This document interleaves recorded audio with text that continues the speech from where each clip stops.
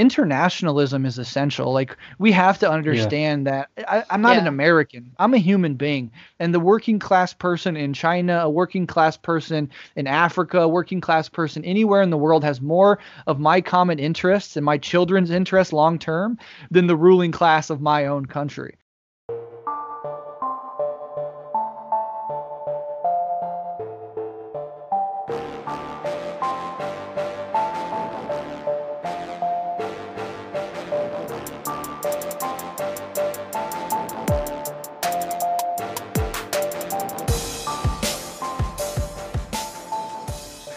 Welcome to This American Left. My name is Matthew. My name is Hannah. And we are siblings, which we usually say. And then we usually get embarrassed, but it's fine. Yeah, exactly. But so today, I know our first two episodes were very research heavy, a lot of statistics that we were citing. So we kind of wanted to just have a more of a laid back conversation today. Talk about kind of the basics of leftist perspectives. I know some of you listeners out there are just kind of becoming radicalized now, which is good. So we want to go over some of the basics and talk about kind of the moment we're in right now. And so we do have a special guest on the program today. We have Brett from Revolutionary Left Radio. He is also the co-host of Red Menace podcast. And then there is actually a brand new podcast called Guerrilla History that Brett is also a co-host on. So I've been listening to Rev Left Radio for a couple of years now. It's an excellent leftist podcast. A lot of it has changed my views, actually. So I highly recommend everybody check it out. But yeah, Brett, thanks for joining us today. Yeah, absolutely. Thank you for those kind words about the show, and I'm excited to be here with both of you and just talk through what the hell's happening in our country right now. Yeah, absolutely. Exactly. We need to figure that shit out. But I mean, I think a good way to start out is kind of if we want to just go around and talk about how we each kind of came to the position that we're at now in terms of our political views. It's a very, as we know, it's a very anti-communist country, reactionary country that we live in. So, Brett, if you want to start out with, talking about how you became a leftist, maybe. Sure. Yeah. I mean, I was always I grew up very working class on the lower end of the working class, and I wasn't very political until roughly around high school. I think I started getting involved with just very low level anti-war protesting during the Bush administration, and then I was further pushed left by Occupy, and in fact I think the Obama administration was for me what the Bernie failure in 2016 was for a lot of others, and that in the early days of the Obama years I was very excited. I thought maybe this country can finally solve some of its problems and move in a progressive direction. I had just become a father at age, I think 19 or 20 at the time when Obama took office. So, for the first time I had a child, and I was thinking, this really could be the progressive sort of push that I've been looking for. And then the next 8 years were nothing but concentrated discouragement and disillusionment with that ideal. And so, as I continued to look for alternatives, I eventually came across Marxism, at first in ways that were sort of half-assed. I mean, I read the Communist Manifesto as a 16-year-old and didn't really understand too much of it. But, as time went on, Marxism, as I got deeper into it, it explained to me so much of what I had gone through as a working class person, and made so much sense about why this political system cannot create the results that I so desperately wanted back then. And so, yeah, it's just been ever since then, it's just been me deepening my understanding and trying to help others understand it as well.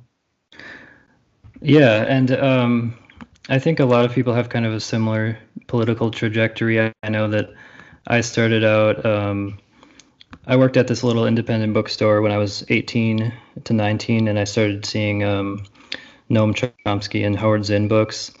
So I started to kind of develop a leftist perspective, but there was always, I was also into Michael Moore, so there's always kind of a mixture of liberal perspectives in there. And I think, I attended a lot of Iraq war protests during college. So I was always kind of interested in the leftist perspective, but I didn't really understand much of it. I kind of just saw, socialism as people usually say, just the workers owning and controlling the means of production, but I didn't really like think about what that meant on a material level. But yeah, more recently, I started, like, basically after that Trump got elected, I started becoming a little bit more radicalized, and I think that's the case for a lot of people these days. I saw, like, armed leftists at protests and stuff, and I was like, what's this all about? And so I started writing like political commentary. Some of it is published by the Hampton Institute. And I just kind of, actually, Rev Left Radio turned me on to a lot of stuff. So, like, I pretty much consider myself a Marxist-Leninist at this point. And I went to Cuba last summer with my wife, so that that was really cool to see. Obviously, there's a lot of issues with the embargo or the blockade, but just in terms of the anti-imperialist kind of success of the Cuban Revolution. And I went to the Museo de la Revolución. I got to see a lot of the relics from the revolution, so that was cool. But yeah, I mean, Hannah, what do you think? Like, what have you experienced so far, and how has that shaped your views? Well, I just wanted to say as well that now you make dank leftist memes, so we really came full circle. Yeah, no. Exactly.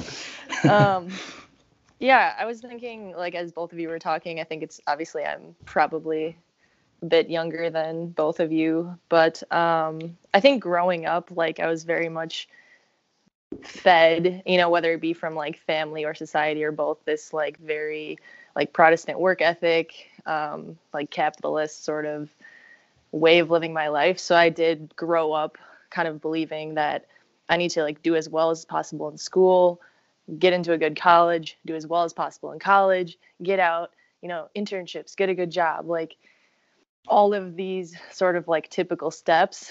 And I think like as time went on, I was like realizing that like no matter how hard I worked, I was still in this like precarious situation, like especially like after college. And then it was like now you're expected to like go on and get further education, and like the debt's piling up, and like I'm trying to like work these jobs on the side, and like it just felt very like unmanageable in terms of like bills and just like what I was expected to do and what I thought was like the correct thing to do wasn't making my life like stable. So I think like that was part of it, as well as like when I was in college, I basically was for the first time exposed to the idea of feminism. And I started to like realize a lot of like, as a woman in the world, like the things that I've experienced and the things that I've been taught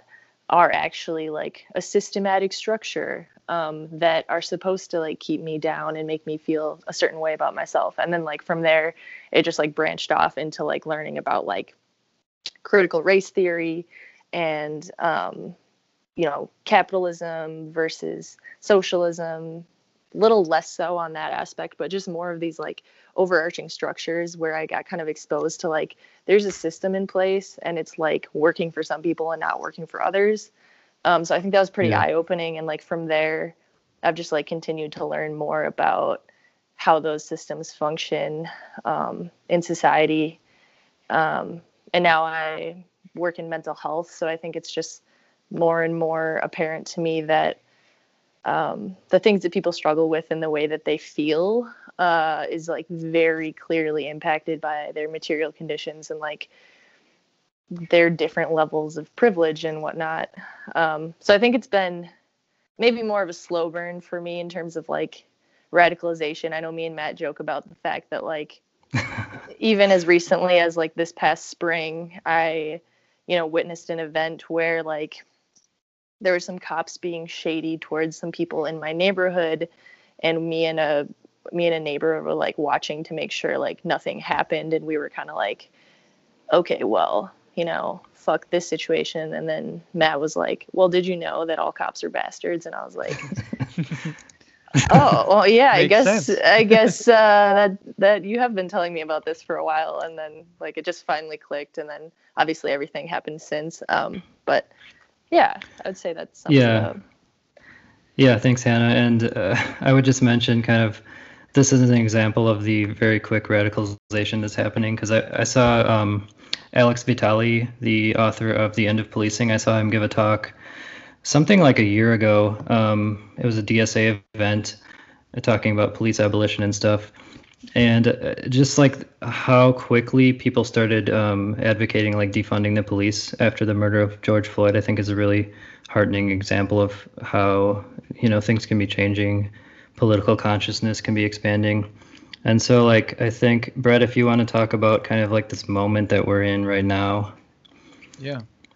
Yeah, no, I mean, there's a lot to talk about. One of the things that I thought about when Hannah was talking was this thing that most millennials were told growing up, is like Yeah. you have to go to college, and if you go to college, you could, that's how you make your way in the world. It's a necessity, and then you can be what you want, you can pursue your dreams, etc. And so a whole generation of kids were raised on that ideal, and then we all did what we were supposed to do. We went to Yeah. college, like we got the education, like okay, now we're ready to go out into the world and make our living. And there's just and all of a sudden, in that age, I think I graduated high school in 2007, so right as I was coming out of high school and going into college, or trying to, was the Great Recession. And we're still Yep. in the legacy of that as another recession hits us. So for people of our Yeah. age, we grew up with 9/11, then the criminal Iraq War, then the Great Recession, and now the pandemic / economic depression that we're living in / Trump. I mean, how could Yeah. anybody of our generation not be utterly disillusioned? And then what our society is going through right now is what societies historically have gone through time and time again when the center no longer functions, which is a polarizing effect. So you see people that, were liberals start looking leftward for alternatives, and you see people who are conservatives start looking rightward, not only towards more explicitly fascist politics and this sort of weird personality cult, neo-fascist strongman, authoritarian populism that Trump represents, but also the diving off into the deep end of radically conspiratorial thinking. I mean, in these marches lately, they're even like chanting, F Fox News and down with Fox News. And they're going to like these far right cartoonish propaganda machines like Newsmax and One America News Network. And so you see this radical epistemic break from reality on the far right. And you also see this sort of counter radicalization on the far left, but both sides, and particularly the far left, lack the national levels of organization needed to be able to go on the offensive. So all we can really do is go on the defensive. And that's still, millions of people in the streets. That's still these historic protests this summer, which were beautiful and tragic and heartrending. And they showed that there's millions of people in this society that are not going to sit down and take it. But we don't have that organizational structure to be able to take that energy, sharpen it to a fine point, and go on the offensive. And so I think that's what the left is really scrambling for. And perhaps left-wing media, like the stuff that both of us are engaged in, all three of us are engaged in, is this attempt to build up the narratives and the culture necessary to push the left in that direction. Yeah, exactly. That's a really good analysis, and I really appreciate all of your analysis, Brett. From following you on social media, and obviously Rev Left Radio as well. But yeah, that's something we're trying to do, is just kind of broaden the narrative and include these leftist views, because something I've been noticing is like a lot of the protests, while it's obviously a good thing that these protests are occurring, there's sort of a spontaneity and not like a centralized kind of organizational component to funneling this energy into like specific means of building leftist power or socialist power. So maybe that's something we can touch on eventually, but I don't know. What do you think, Anna? I think something that came to mind as Brett was speaking was just like, even as like myself coming into this moment and really not having basically any experience with like protesting or these different like movements, and it kind of was like all colliding and happening at once, and I was like scrambling to try and like, I don't know how to be an activist. Like that's not something that I was ever like taught, and I think it can be kind of stressful for people because you're like, oh my God, all this horrible shit is happening, and like, what do I do? And like, especially like people, I feel like a lot of people my age who are like very turned on to the idea of like mutual aid and things like that. And it can be like Brett was saying, like if there's not like an organizational structure, you feel like you're just kind of like on social media and you're seeing all these things and you're like, okay, well, like where do I fit in? What march do I go to and why? And like all of a sudden you're like trying to educate yourself on all of these issues, from like, like institutional racism to like, the housing crisis to like socialism and like why are police bad and oh my God, what's happening? And I think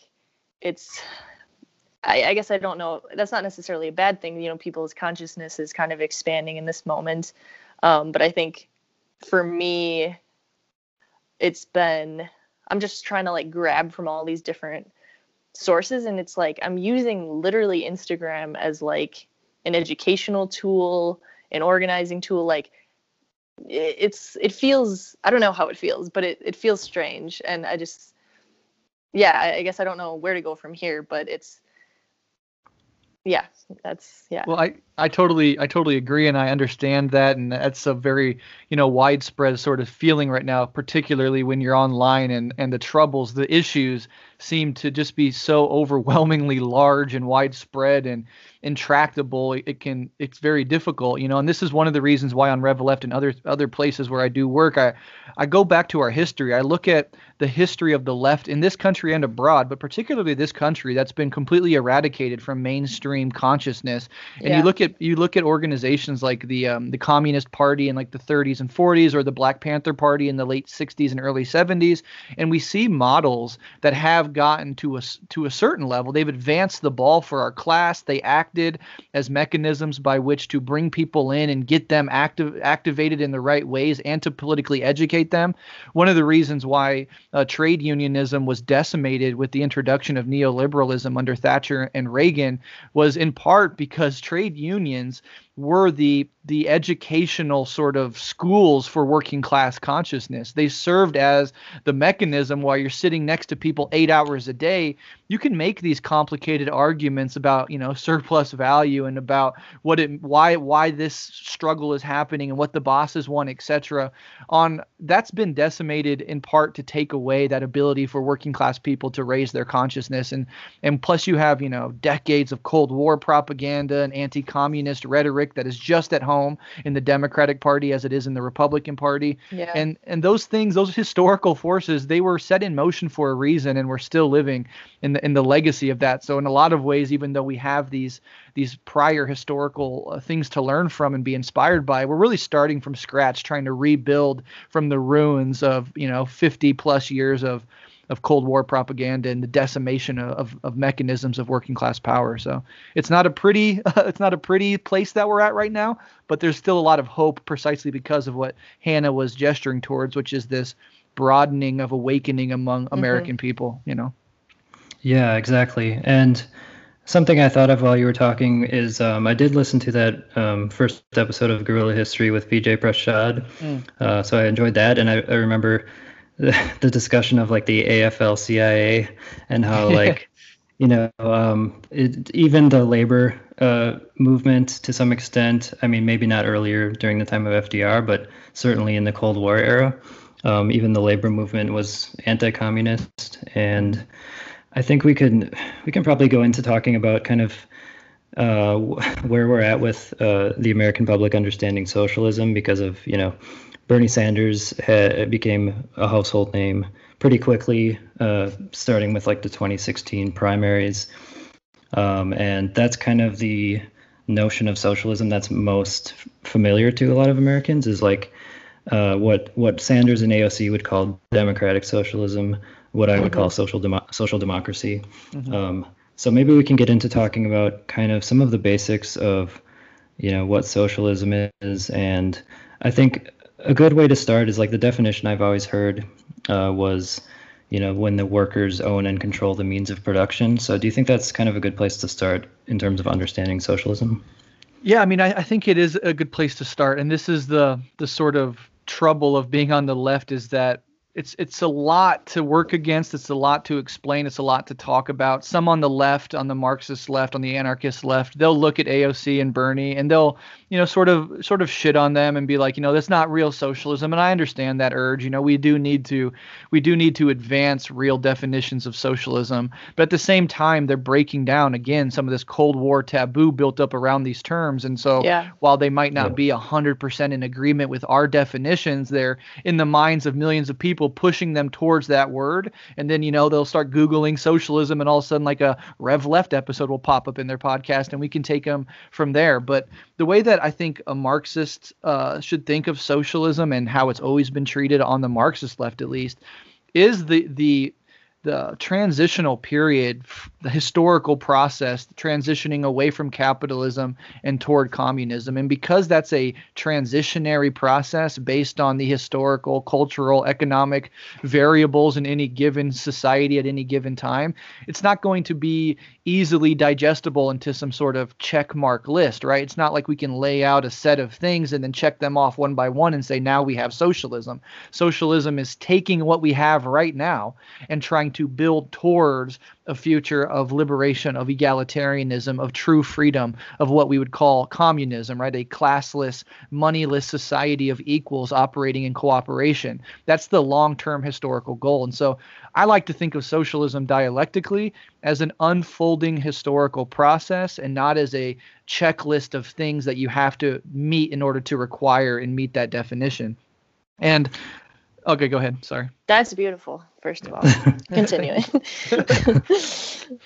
So I was just going to say one more point about the differences between social democracy and anarchism and Marxism is you can see Marxism, the critique that Marx and Engels offered of the capitalist system, the first ever and still most comprehensive scientific critique of what capitalism actually is and how it actually operates, as the beginning of a more disciplined thinking left. But you have trajectories off that branch. You have revolutionary Marxism, right? Leninism, Maoism, etc. You have anarchism, which agreed with the Marxist critique of capital, but then disagreed with things like the state on how we can organize to get to a post-capitalist situation.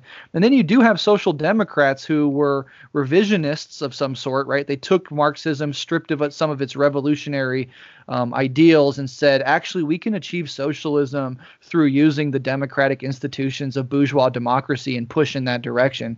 And so to think about social democracy, anarchism, and revolutionary Marxism as all being branches from this broader critique of capitalism that really started in earnest under Marx and Engels, I think is sort of helpful to understand the evolutionary lineages of these three predominant types of being left-wing in the modern world. Yeah, that's a really good point. And another issue that I was thinking about, obviously, it's a very prevalent issue on the left, which is kind of left unity between different tendencies. And I did put an option for some of my Instagram users to ask questions, and there was a question about left unity and how can all of these tendencies sort of get along and what do they have in common. So I was thinking personally, obviously, the opposition to capitalism and then worker empowerment, and then things like being anti-fascist, anti-colonialist, anti-imperialist, and just wanting to have a system that kind of meets human needs by harnessing industry or whatever, because there are different conceptions of that. But yeah, do you want to talk about kind of some common elements of leftist perspectives? Yeah, absolutely. I think very often online, people get bogged down in using these hyper sectarian micro nuanced differentiations along the left spectrum as like identities they can adopt online. And so you see a lot of really unproductive sectarianism that's not actually based in trying to organize for a better world or to play defense against our enemies, but is really just an expression of bourgeois individualism that takes the form of these like sort of subcultural identities online. And so I that's just worth pointing out before I get into more of the details. But yeah, for me, left unity simply means working around the ideals that we share in the conditions we actually exist in. So, an anarchist and a Marxist Leninist will absolutely disagree on how best to organize people. If we ever get anywhere close to power, how best to wield that power, right? But those are things that we can argue about down the line. Right now, given the horrific conditions that we find ourselves in, anybody overemphasizing or fetishizing those differences is really acting as a hindrance for us to come together around our shared goals, which again, in this moment is worker power, it's anti-imperialism, it's getting kids out of cages, it's anti-fascism, right? Squaring off either in the streets on the front line against fascist formations who are becoming more emboldened, or working behind the scenes to identify and out dangerous Nazis and fascists in your community, so that people in your community can be aware that these people exist and are operating within your community. We have an entire set of things that we agree on.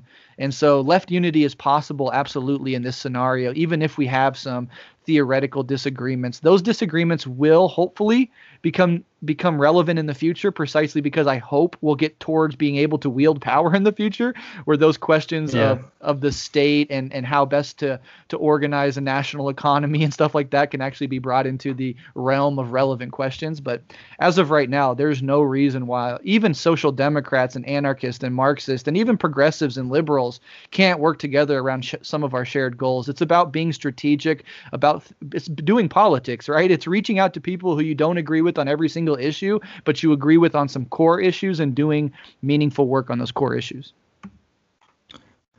Absolutely. And this kind of gets me thinking about kind of the situation we're in now, where the election is kind of just a clusterfuck. And I mean, there's notions of like a coup attempt by Trump. And then my kind of hot take on this whole thing is, if people remember the history of like Russiagate after the 2016 elections, it's pretty clear that the intelligence community and kind of the political establishment more broadly opposes the Trump administration. And I'm kind of imagining kind of this counter coup by the CIA. I don't even know this is why it's a hot take, but what are your thoughts on kind of the struggle for power that we're seeing now in the election?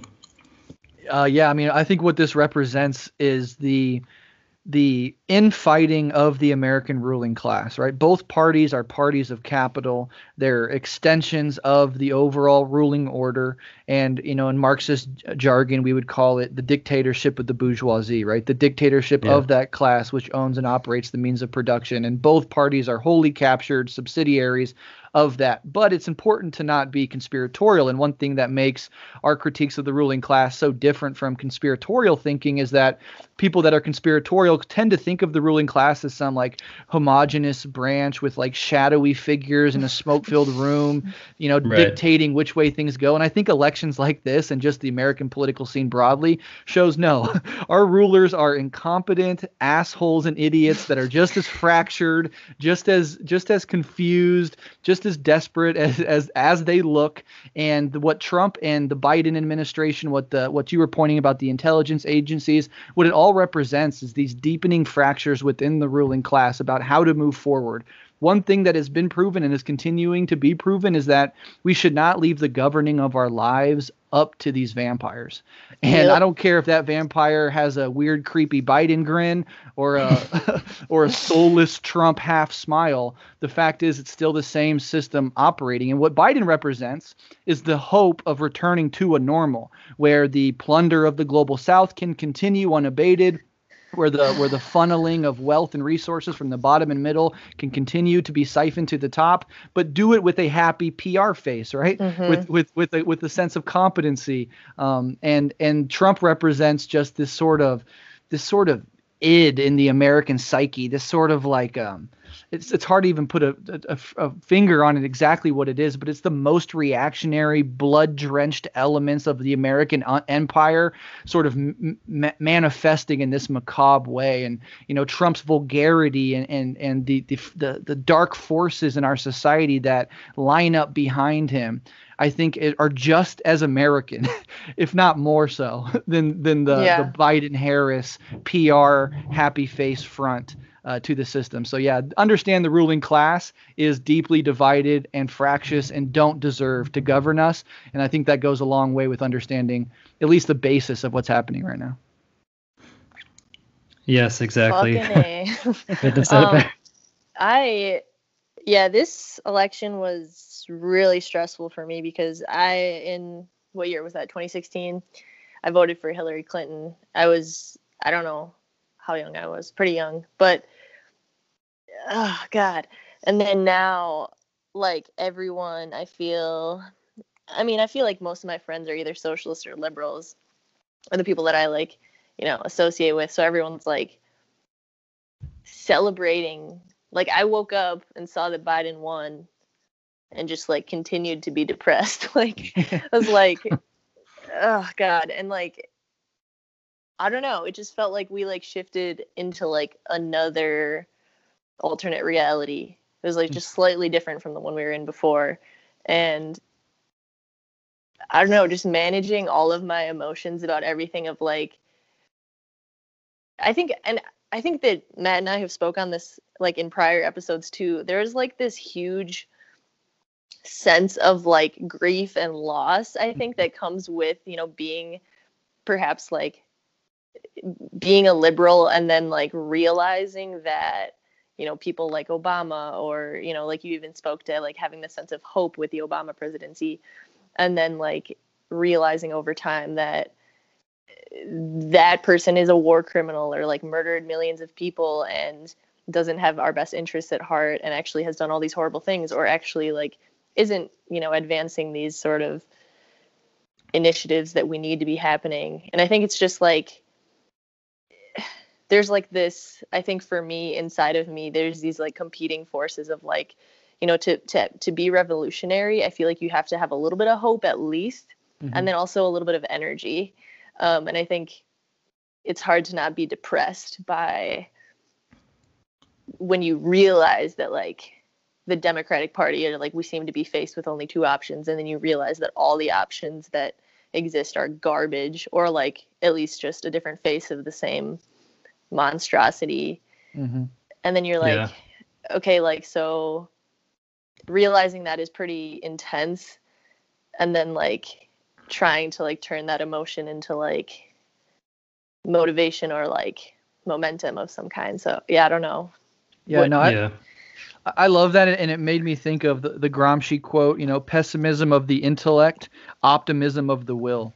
So, you look around, and with your conscious mind, you see how dark things are, but you fight regardless. And if you look back to, history and see all the people that resisted Nazi occupation, the indigenous people who resisted European colonialism, the slaves who resisted the transatlantic slave trade, this is our history, in the sense that this is the fight, the protracted historical fight for liberation from all forms of oppression.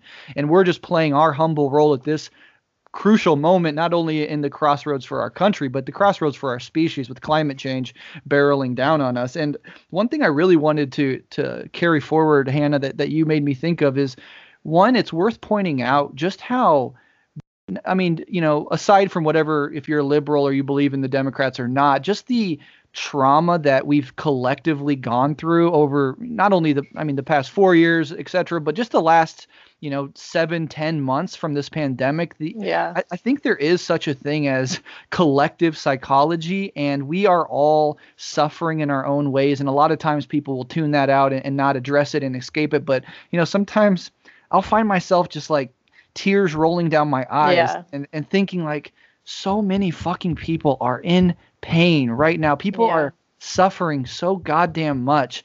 And I think it behooves us to at least address that in ourselves and see that in a lot of ways, regardless of why you're grieving, we're traumatized. I mean, we're a traumatized population. We're a grieving population, and the pandemic is just getting started.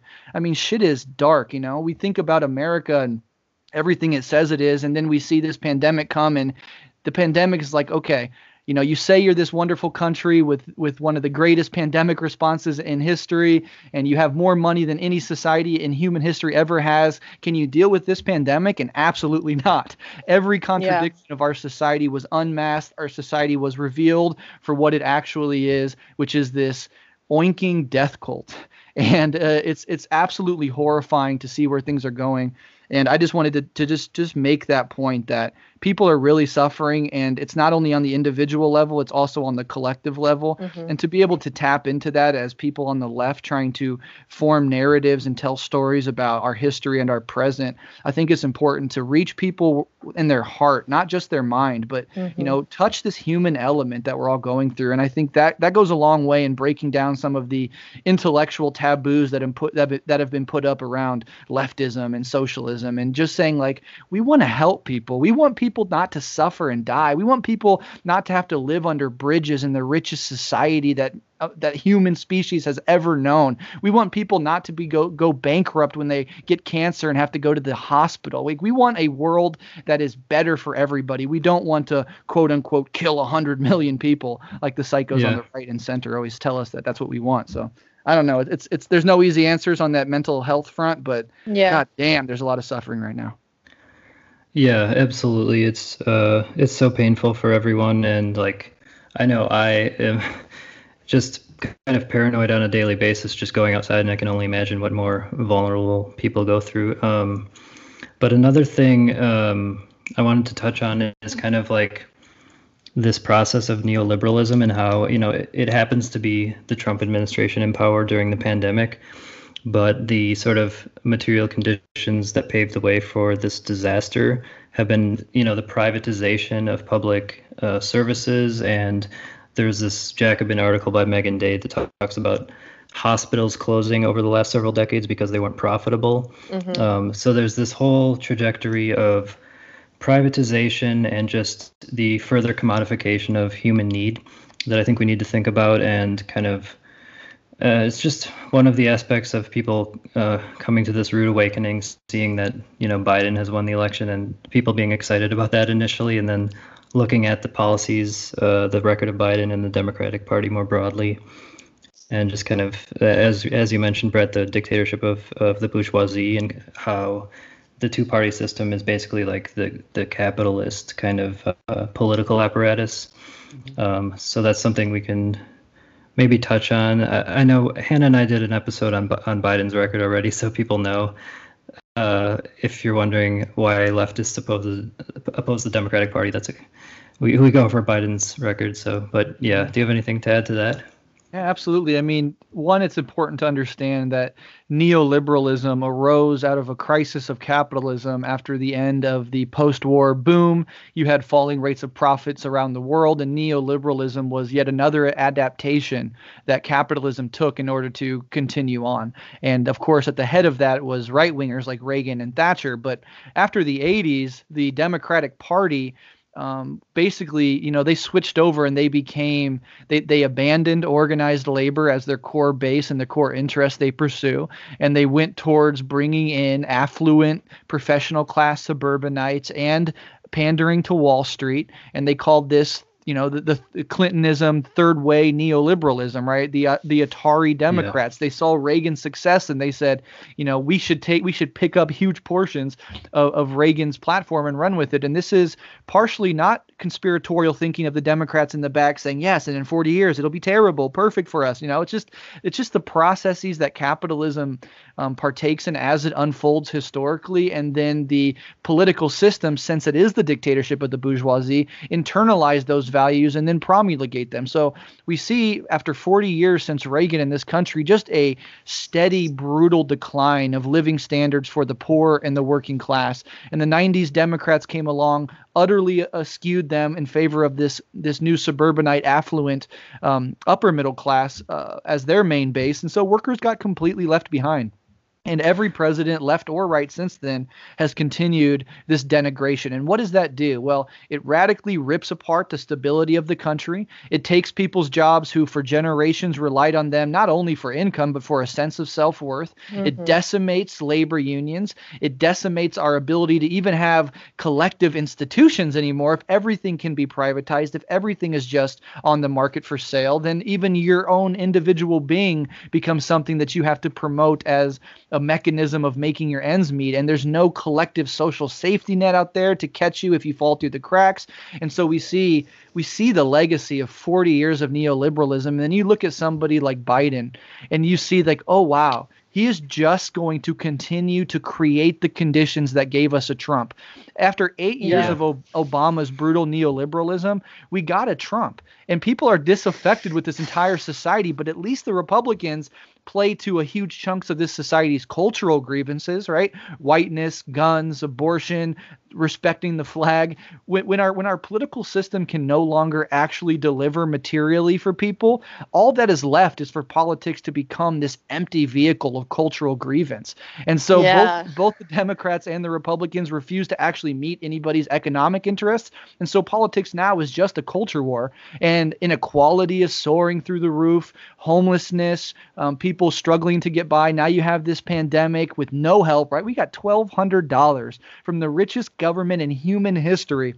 And then they said, okay, now they threw us to the wolves. Now you're on your own. Yeah. I mean, this is a crime against humanity, what we're dealing with. And Biden is just going to, because they literally can't think outside the confines of neoliberalism. He will just continue to entrench the very conditions that give rise to a Trump. And the next Trump won't be a bumbling, narcissistic dumbass, but will actually be, as I often say, a snake that doesn't blink, a fascist that knows how to harness the powers that Trump harnessed, but push them more competently in the direction that the far right and the very rich elites want to go.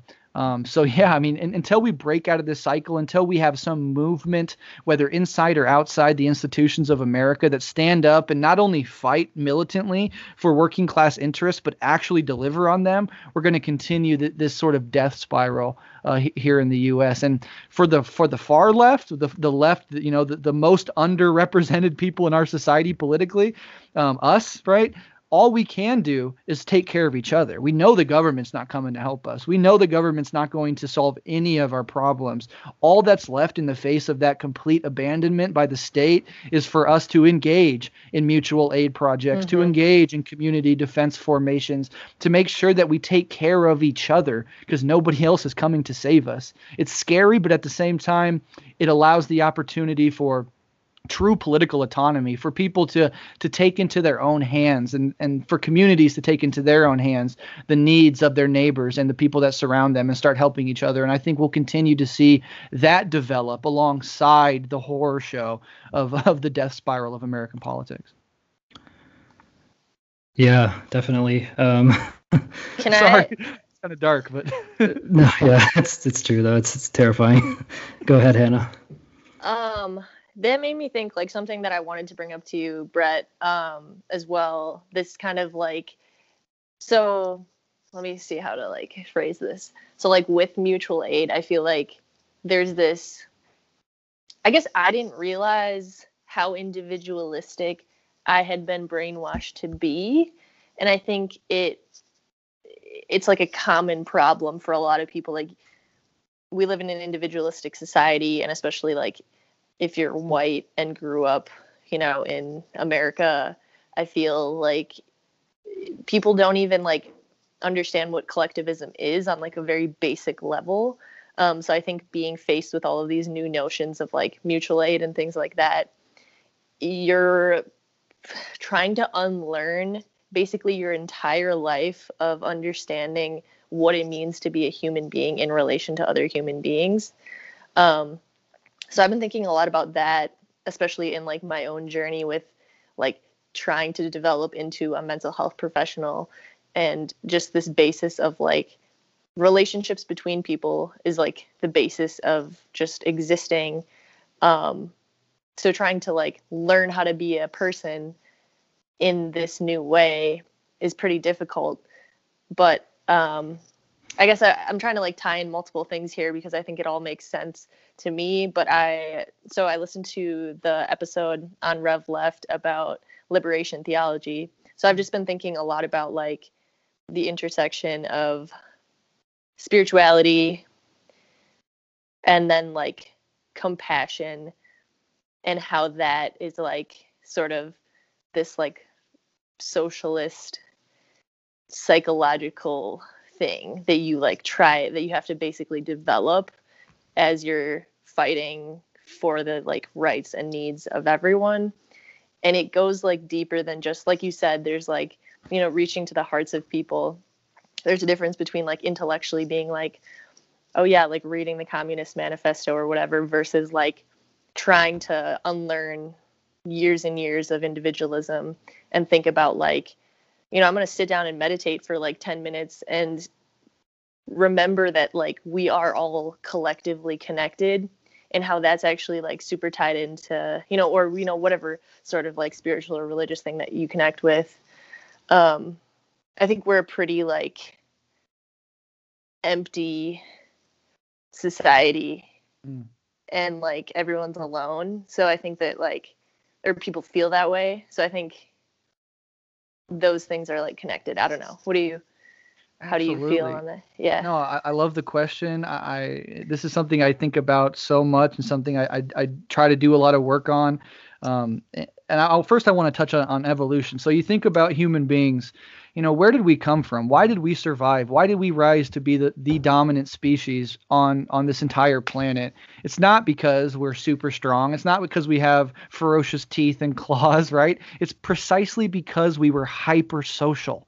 Our cooperative ability, and the deepening necessity due to lack of all those other things, created not only our need to be communal, but it's the very basis of like language, right? Our language was an evolutionary need to communicate with one another on increasingly subtler and subtler planes, to cooperate as effectively as we needed to. So, you know, it's extra ironic when people say, oh, capitalism is just human nature, because capitalism is antithetical to human nature. And one of the ways we know that is we can look at these skyrocketing states of depression and anxiety and obsessive compulsive disorder in our society. If capitalism was just synonymous with human nature, then we would not see these byproducts of human suffering so clearly all over our society. So no, capitalism is antithetical to what makes us healthy. And one of the ways that manifests, as you beautifully stated, was this hyper individualism and the hyper atomization that comes with it. And that works really well on the left to undermine any sense of solidarity and cooperation, because there's so many people drenched in individualism that, having done little to no organizing and little to no study, don't have the humility to stand back and say, maybe I should learn, but it's like, these are my ideas and this is why you're wrong. I'm not talking to you anymore. You're friends with that person, you should block. I mean, this is how hyper individualism manifests on the left and undermines our struggles to move forward. But that's breaking down in the face of a lot of this, and mutual aid is one way that we do it. So to the second part of your question about spirituality, you know, not only is there this deep thirst in our society for like stability and having our needs met and this end of widespread suffering, but there is a deep spiritual thirst in our society. People want to connect. They want to unify around something. And when society gives you no other mechanisms to do that, a lot of people will group up on politics, and that can take the form of liberatory projects like mutual aid and left-wing stuff, or it can take the form of like hyper-violent, machismo-drenched right-wing formations, you know. But the Proud Boys, I mean, they're wholly disgusting fascist formation, but for them, what did they start off as? They started off as like a men's club where they agreed not to masturbate, and they turned into a fucking fascist formation on the right. Yeah. But still, they're finding community. I mean, you can go to a bar with a bunch of dumbasses and drink beer and talk shit, and that's something. It's more of a community than anything else on offer in our society. So you see this all across the political spectrum. And why I place so much emphasis on Buddhist meditation, particularly, although meditation practice themselves is not confined to any one religion. There are mystical traditions in Islam, you know, Sufism, there's Christian mystics, there's Kabbalism under Judaism. So the practice itself of unifying with the cosmos and the people around you from the inside out is a long-standing human project that manifests in these different contexts. But what meditation allows for is the internal disillusion of the illusion that you're separate. Yeah. that's you're fundamentally separate, and you can keep the world out there, and that you're on the inside. And so meditative practice is a way that you not only intellectualize about these things, like, oh, I know that I'm fundamentally connected to everything around me and I should care more and all that. That's intellectualizing about it.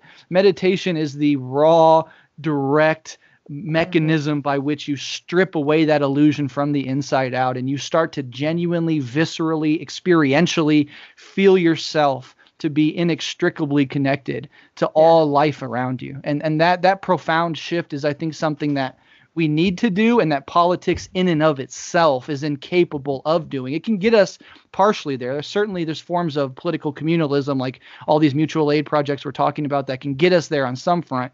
But to get it from the inside out, to do that personal inner work, I think complements beautifully that external political work. And it's something that I'm trying to spread across the left, because it satiates that spiritual thirst, and it satiates that desperate internal need for connection.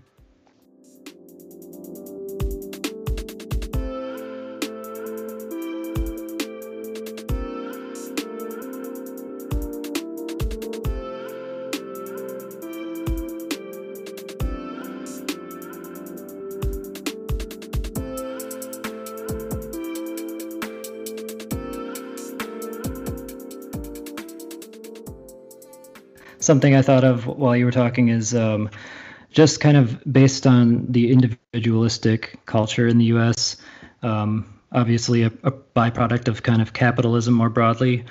I think one thing that kind of cements that ideology of individualism and of kind of preventing empathy and compassion is kind of just this notion of like anti-communist propaganda that we briefly mentioned.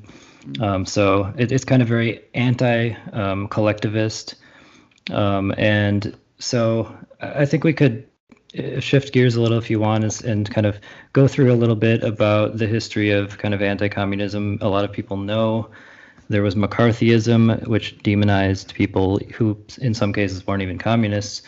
There was obviously the Cold War, and obviously the phrase that you'll often hear is history is written by the victors. So we're basically getting, I recently read a Walter Rodney book on the Russian Revolution, and he distinguishes between like bourgeois historians and Marxist historians. So I think that's a good way to think of kind of the upbringing you get in a capitalist society and the sort of narrative that is perpetuated in regards to communism and socialism. So when we're talking about this indoctrination, it sort of flies in the face of individualism, because one of the things that liberal capitalism does is shroud itself in objectivity. So, ideology is used as a term of denigration for people with ideas that exist outside of the liberal capitalist status quo. It's sort of a pejorative thing to launch at people. Oh, you're too ideological. But ideology is much more subtle than that. And the Marxist conception of ideology is this sort of nefarious, insidious indoctrination with ideas that you passively absorb in a society as you are raised and socialized in that society. And so one of the ways this manifests that everybody listening will probably be familiar with is these arguments like communism killed 100 million people, or capitalism is human nature, or communism looks good on paper, but when in practice it's terrible, right? Everybody that vomits out these ideas, they're vomiting them out with the internal sensation that they came to those conclusions themselves, right? They're saying them as if they are the product of critical, independent thinking, and they really feel inside often that those conclusions are their own. And then when you start to apply any pressure on those ideas, you see the whole facade sort of fall apart, whether they admit it or not. So ideology is this very subtle indoctrination that I think brilliantly allows people to espouse ideas that are not their own while feeling as if they are. And that is very prevalent in our society, with these sort of knee-jerk reactions to anything even resembling a leftward shift or leftward progressive a movement in our society. And one of the ways that hyper-individualism, right, which is necessary for market competition, right? We're all individuals, self-interested, rational agents on the marketplace trying to get by, right? Individualism is an ideology that lends itself perfectly to capitalism, whereas collectivism is something that resists capitalism. One of the ways that individualism manifests is in this pandemic, where you see the need for millions of Americans to think about others for once, right? Okay, Yeah. hey, this is a crazy pandemic. It's historical. It's scary. It's killing people. Literally, all you have to do to do like 90% of the work is just wear a mask and social distance, please. Right. Half the country says fuck no. Half the country then says, Yeah. not only am I not wearing a mask, I'm gonna make a show of not wearing the mask. I'm going to purposefully go out to, crowded bars or crowded Trump rallies or whatever it may be without a mask to show that I don't care. And then when you ask them, why are you doing this? Well, it's my right. It's my liberty. It's my freedom.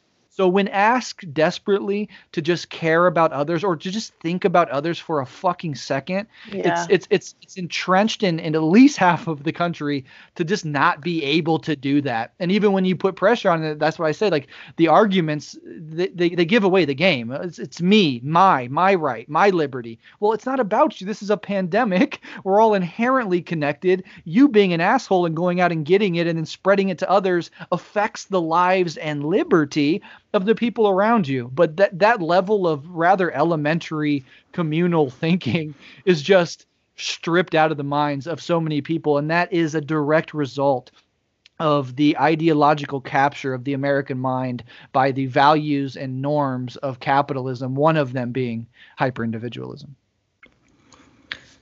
Yeah, definitely. It's interesting that in the U.S. it's kind of like the epitome of, as Reagan I think said, the government that governs best is the government that governs least, or something like that. So we're seeing like free market capitalism with a lack of government action in the face of this devastating pandemic. And then what you get from basically the mainstream media is that other countries are authoritarian for instance, China, for coming up with a very successful response to the pandemic. And obviously Cuba and Vietnam. Vietnam has one of the lowest death rates in the world from COVID-19. Obviously, these are socialist or communist countries. Do you want to talk about kind of this notion of centralized governments being called authoritarian? It's another example of ideology and the rhetoric that it spawns. Authoritarianism means very little when you actually look at the facts, right? America loves to call other countries authoritarian. Meanwhile, on a per capita and overall basis, America has more people locked in cages than any other country on earth. Americans who say communism killed 100 million people, American government alone killed well over 100 million people. That was just the genocide to clear land for the political project of liberal capitalism, let alone the countless deaths that we've been through and we're still going through. I mean, right now in the US, a 9/11 worth of dead Americans are piling up every 2 days. And it's precisely the patriots, the people who love America more than anybody in the whole world, that are smiling and giving the thumbs up to it and acting like it's not that big of a deal. Our entire daily lives are structured by forces that we don't control. We talk about authoritarianism. When you go into the workplace, they tell you what to wear. They tell you when to show up. They tell you when how to interact with the people around you. You go home, your landlord tells you to pay rent. You're struggling to get by. None of the things that happen in the average working person's day is dictated or even have democratic input from that person. So authoritarianism is just another empty word that can be thrown around for the geopolitical interests of the American working class, and it's never accompanied with any deep dive into what that actually means. And so it obviously serves the interests of anybody who wants to maintain not only the status quo within our borders, but global hegemony of the United States imperialist machine the world over, because those other nations who do things differently than us are authoritarian and evil. And of course, it's always with a healthy dose of Orientalism, right? The people in these countries are brainwashed automaton who just follow mindlessly the dictates of their rulers, and here in America, we're not like that, are we? So, this ideology really entrenches itself on that front. And then you see people on the left parroting the same rhetoric. And that's incredibly harmful when you start seeing people who are ostensibly on the left calling other nations particularly those that are socialist, authoritarian. It really feeds into the entire narrative that the U.S. imperial apparatus pushes, and it, in this time particularly, and going forward with climate change and everything, internationalism is essential. Like, we have to understand that I'm not an American. I'm a human being, and the working class person in China, a working class person in Africa, a working class person anywhere in the world has more of my common interests and my children's interests long term than the ruling class of my own country. And so anything on the left or anywhere else that denigrates internationalism and fetishizes nationalism, which is always the underside of denigrating internationalism, I think works in the exact opposite direction that even some of those people think it's working in, and so you have to understand the conditions and the context in which you're talking. And if you're on the left, picking up these words and mindlessly using them to denigrate other countries serves interests that you're not even conscious of. And so you should be aware of that. But yeah, I mean, we live in an authoritarian state. We have a ruling class that has two parties with the same fundamental interests. We have no democratic say in how our daily lives are structured. We have no daily say in the imperial apparatus and its machinations around the world. We are completely subjugated in so many different ways. But that ideology comes in and says, no, you're actually radically, totally free. And it's those other people, often in the global south, often that don't look like you. Those are the authoritarians. We got to watch out for them. So wave that American flag, because we need to go to war with China now because they're authoritarians. I mean, that whole downstream effect of that ideological rhetoric, I think, really needs to be examined. I think Oh, go ahead. I think it reminds me of, just literally as you started talking, Brett, I was reminded of and this was also part of my early radicalization, even as a kid, of seeing, I don't even remember when I did, but seeing the movie Food Inc., which looking back, I don't know if it probably has its own issues, but just realizing there was a scene in it where somebody's walking down the aisle in the grocery store and they're talking about the illusion of choice. So there's this idea that there's all these products and you get to choose based on all these different things. What's your favorite brand? What's going to be most healthy for you based on all of these things that are basically just lies, essentially, or they're all coming from the same source. So I think that kind of feels like an analogy for the American way of life, where you get to choose which college you go to, but you don't get to choose the fact that you're going to be in debt for the next 20 years. So it seems like you're, at every step of the way, what you buy, what you do, where you work, everything feels like you're kind of designing your own future and you're paving your path. And yet there's all of these forces in play that are essentially, like you said, oppressing you, making you suffer, separating you from other people. And you don't get to choose any of that. That's all going to happen to you no matter what you choose. But we're going to make you feel like you're designing your future and that you're in control and that you have this quote unquote freedom that people in other countries don't. Whereas you have the choice whether or not there's the illusion that you have the choice whether or not you end up homeless or you end up, working a steady job. And it just doesn't feel, I guess that goes back to also the idea of individual responsibility, where you're in a system that's extremely precarious. And then it's if you get fucked over by that system, it's your fault because you should have done X, Y, Z. You should have worked harder. You should have saved money, when you have all of these forces just pushing you essentially to the margin. So yeah, it's not freedom is just such a cultural, it's just not a real term in the way people use it. Yeah. That's one of the more nefarious aspects of the society, is that it really forces people to internalize failures of the system as failures of their individual selves. And, whatever you think about a Bernie Sanders campaign, when he would say stuff like, are you willing to fight for the person next to you? Or when he would stand up and say, it's not that you failed, that you lost your job or you can't afford health care. These are systemic issues. And our entire society is geared toward making you internalize those systemic failures as individual ones. And that precisely allows the system to continue.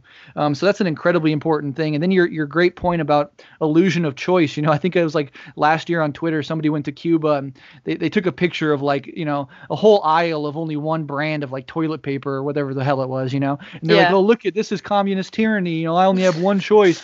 And so that's the trade-off is like, yes, you can have here in America, 100 different choices of deodorant and cereal and toothpaste, but you can't have health care. And if you want to get an education, you're going to have $60,000 of debt, but you are free to choose between McDonald's and Burger King. Absolutely. Yeah, right.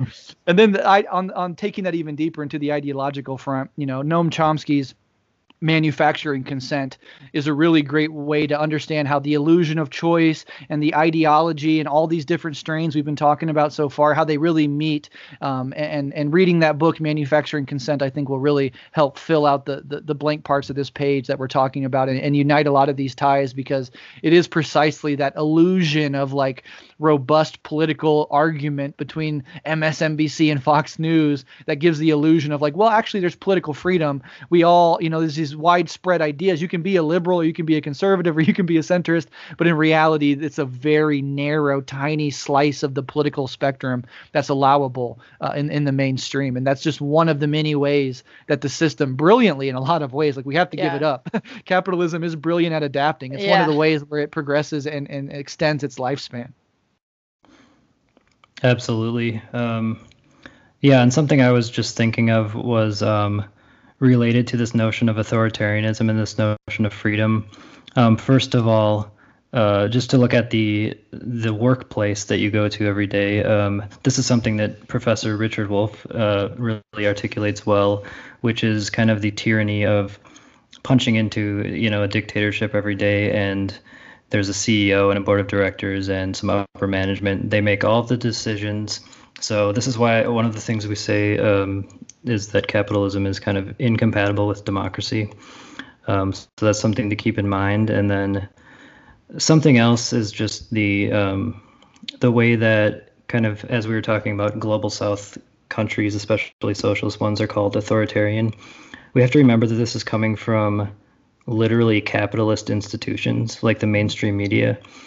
So just something to think about in terms of, I know Venezuela is a hot topic because conservatives and even some liberals will mention Venezuela, not even anything about it. They'll just say Venezuela, and that's like that's like debunking socialism or something. So just remember, I mean, maybe we could mention it a little bit, but just remember that these claims are coming from capitalist news sources, and they are usually debunked within sometimes a few days, sometimes a few years. Sometimes declassified CIA documents will come out decades later.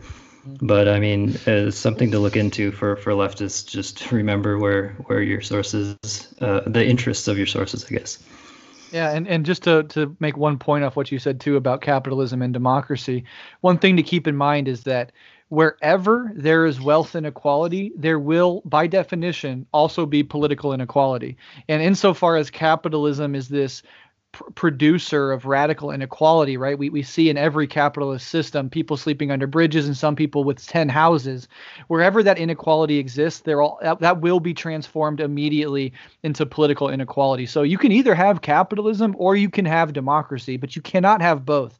And one of the greatest victories of liberalism was to convince you that not only can you have both, but they're actually synonymous. The freer the market, the freer the people, right? These sort of sloganeerings, really trying to convince you that if you don't have capitalism, you literally can't have democracy, when the truth is the exact opposite, which is so much of the society we live in is this upside down, topsy-turvy world, like even like Make America Great Again, right? The people that really are patriots and they believe that Trump is making America great again. Trump, if you believe in the American project and you believe in American institutions and shit, Trump is like the worst thing for America ever. Yeah. Like, He's destroying all these Right. institutions and norms. He's shedding doubt on our elections. He's overseeing the mass death of hundreds of thousands of your fellow Americans. And that is making America great again and keeping America great. And I could talk forever about this, but so much of our society is the exact opposite as what it's presented to us as.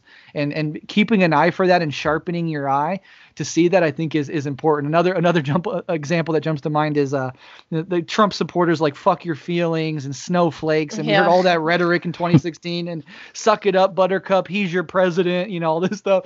And then Trump loses a fair election and they go apoplectic. And so far did they actually deny reality and say, actually, my leader is still really the president. The only way you won is because you stole it with all these illegal votes. So they're the exact thing that they claim to hate. I mean, the Trump base and Trump's entire political project is 100% rooted in nothing but pure grievance, crybaby nonsense all the time that the right would never put up with if it came from any Democrat's mouth. Like, imagine if Obama oversaw the death of 240,000 Americans and then refused to leave when he lost an election. What would the right be doing?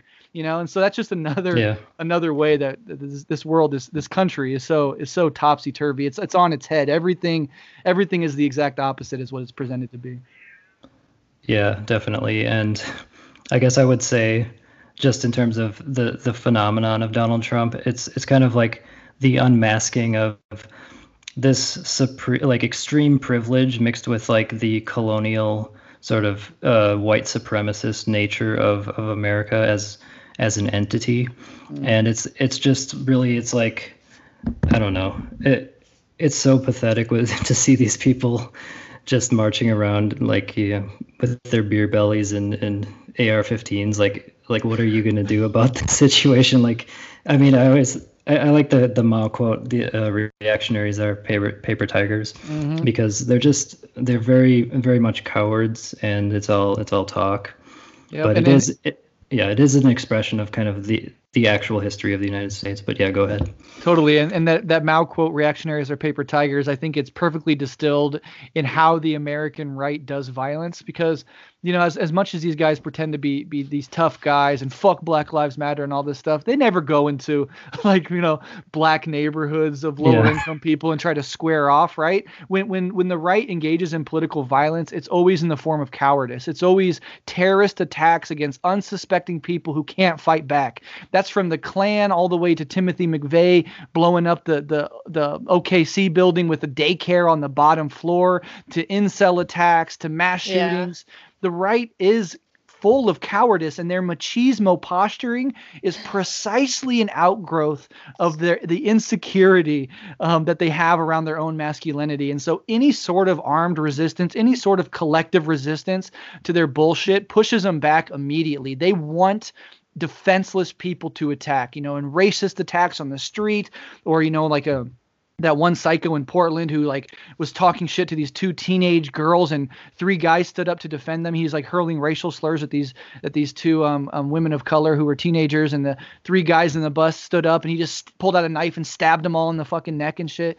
Like, these people are cowards, and they manifest that cowardice through how they actually do political violence, like the Trump guy sending bombs to Democrats and all this stuff. So understanding that reactionaries are paper tigers, and that makes them in some ways more dangerous, right? Because they're more likely to attack people who aren't prepared to fight back or who aren't accepting it. Like the Tulsa Massacre, another great example from American history, where a city of black people, a part of the city, were doing really well. You had Black Wall Street. There was actually developing autonomy for black people in the South, no less, right? And what happened? This cowardice ambush attack with weapons and planes and bombings, just devastating and slaughtering people who weren't even expecting to go to war that day. So all of the entire history of American right-wing violence is steeped in cowardice, and that's worth pointing out. Not that it makes them less dangerous, but just that all their posturing is just that, posturing, and it's always rooted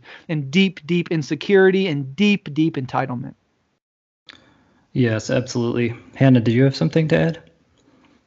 I've just been thinking about the whole school shooting situation as I was getting a little bit older. because I think Matt and I had conversations about like gun control and whatnot, and I think at a certain point I was like, and I don't know if I was like reading articles or if I was just like thinking to myself, and I was like, it's like insecure, lonely white men who like they're just like reacting against like not having things that they think they're entitled to. A lot of times, like with a lot of those shooters, like, you know, like the girls don't want me, I can't get a girlfriend or whatever it might be. But I think there's just a lot of violence that comes from that sort of masculinity complex, especially like white masculinity in our country. And I think people just don't see it that way, especially with like the whole racist notion that like terrorism looks a certain way. And then you just see like so much domestic terrorism from the far right. And I don't know, it's just been like an interesting trajectory for like my own brain and understanding that that's actually what's happening versus, you know, if people didn't have guns, then they couldn't, you know, I don't know. Yeah, but I think it kind of makes me think about kind of the liberal versus the leftist response to kind of like gun violence. I think liberals, as with other issues, they kind of want to patch up the problems and not look at the systemic issues.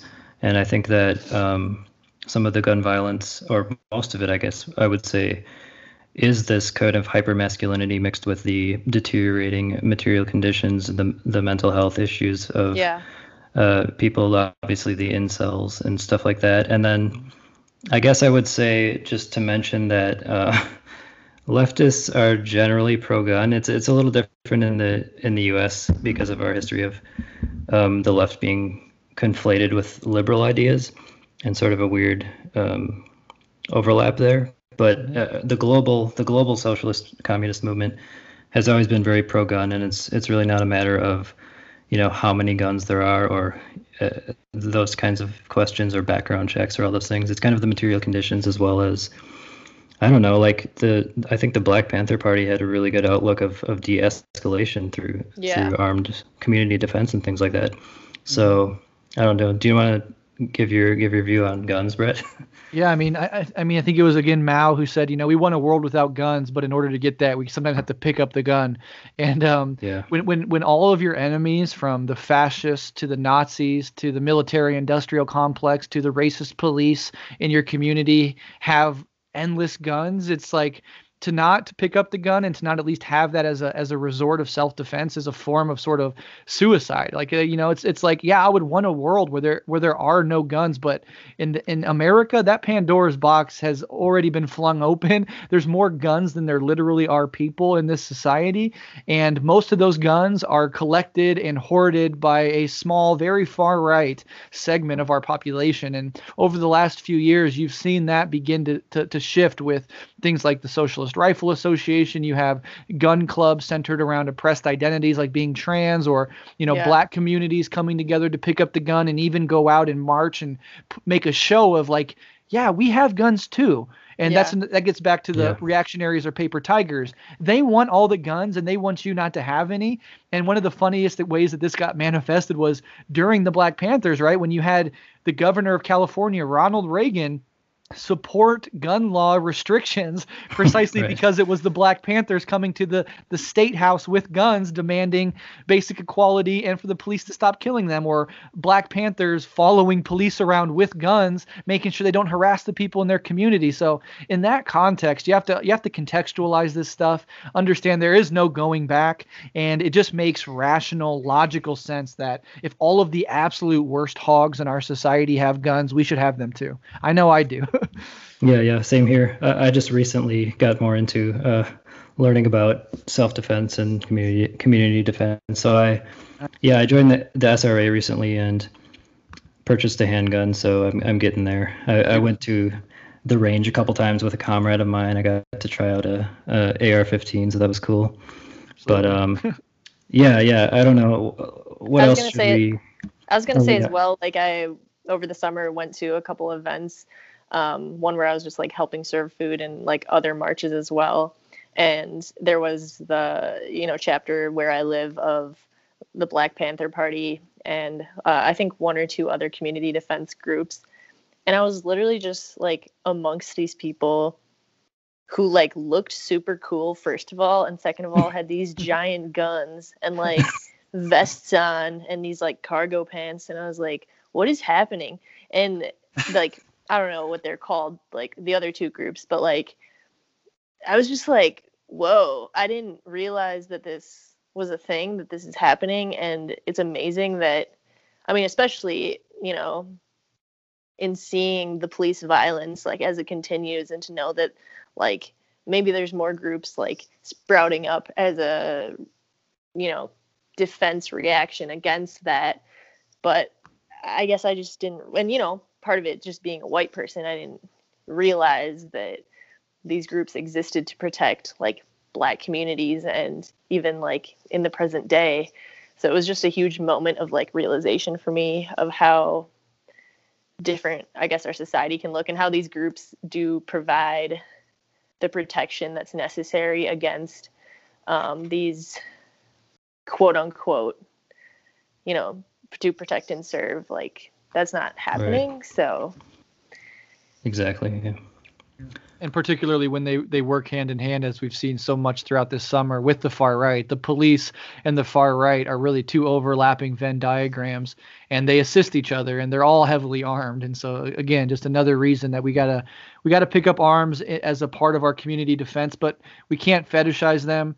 We can't make them the sole focus of our political projects. We can't over glorify violence and bloodshed. That's not stuff that we want. We want to avoid all that, but we're also realistic, and we live in the real world, and we have people that we love, and we're going to protect no matter what. I've been doxxed a few times by Nazis in pretty intense ways.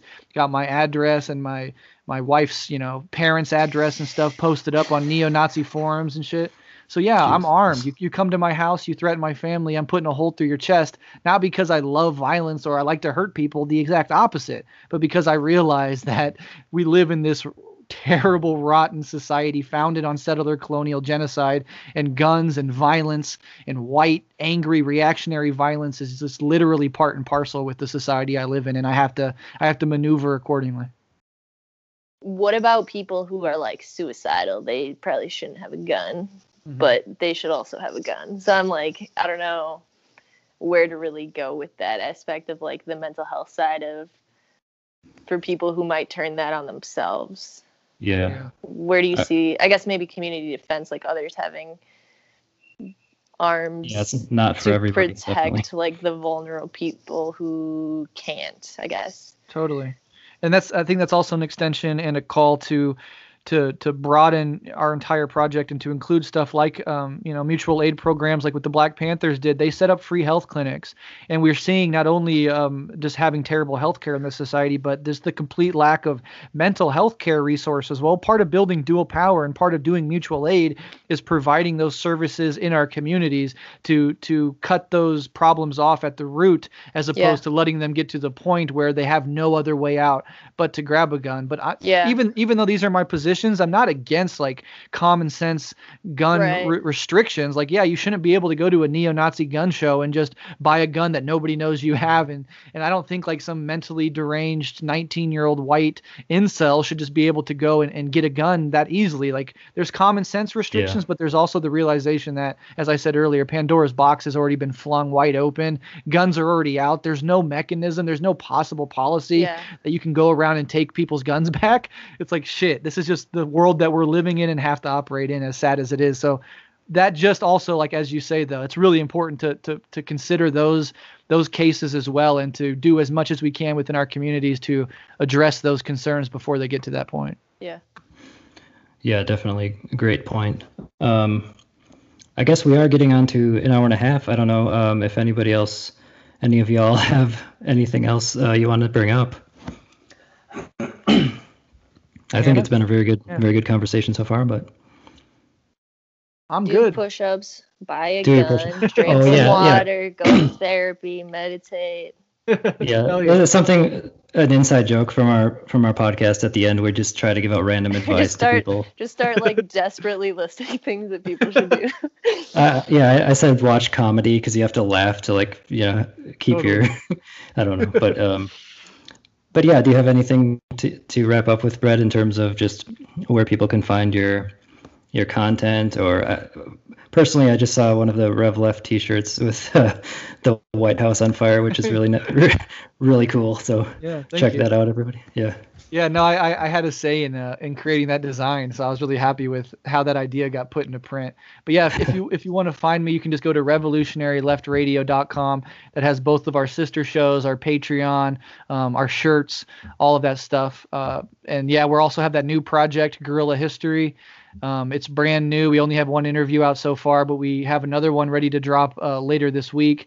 And so Guerrilla History covers that history from the views of the oppressed, the proletarians, the colonized. Red Menace does political theory, walking you through some of these big texts of Marxist political theory by Lenin and Mao and Marx and Engels and others. And then Rev Left is just a catch-all show for anybody interested in left-wing philosophy and activism and analysis. So, and then yeah, thank you so much for having me on this show. This is awesome. I really enjoyed talking to both of you. And no matter what happens in our society, we just have to love each other. We have to serve people. We have to care about one another.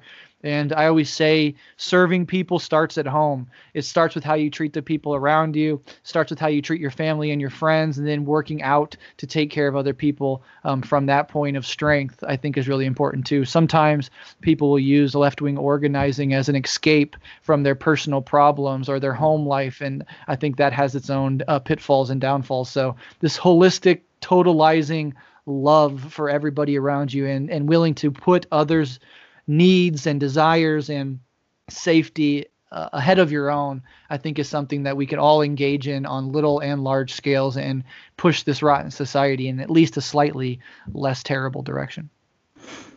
Yes, very well said. I guess I think we'll leave it there. Hannah, do you have anything to add? Well, yeah, I was just going to say, like, I really appreciate you coming on our show. I think you're a super compassionate, insightful, wonderful person, and I appreciated talking to you. And like, as I mentioned, like the whole aspect of everything in my own like consciousness development is kind of like bridging on the edge of being depressed, but I really appreciate like, how hopeful you are and how you kind of like, do acknowledge those aspects of it, but also come at it from a heart of compassion and hope. So yeah, thank you. Yeah, thanks a lot, Brett. I really appreciate it, and I've been very inspired by your work over the years on Rev Left. It's really changed my mind on a lot of topics. So yeah, keep up the great work, and yeah, we'll talk to you later. Thanks a lot, comrade. Absolutely. Thank you. Solidarity. Yep.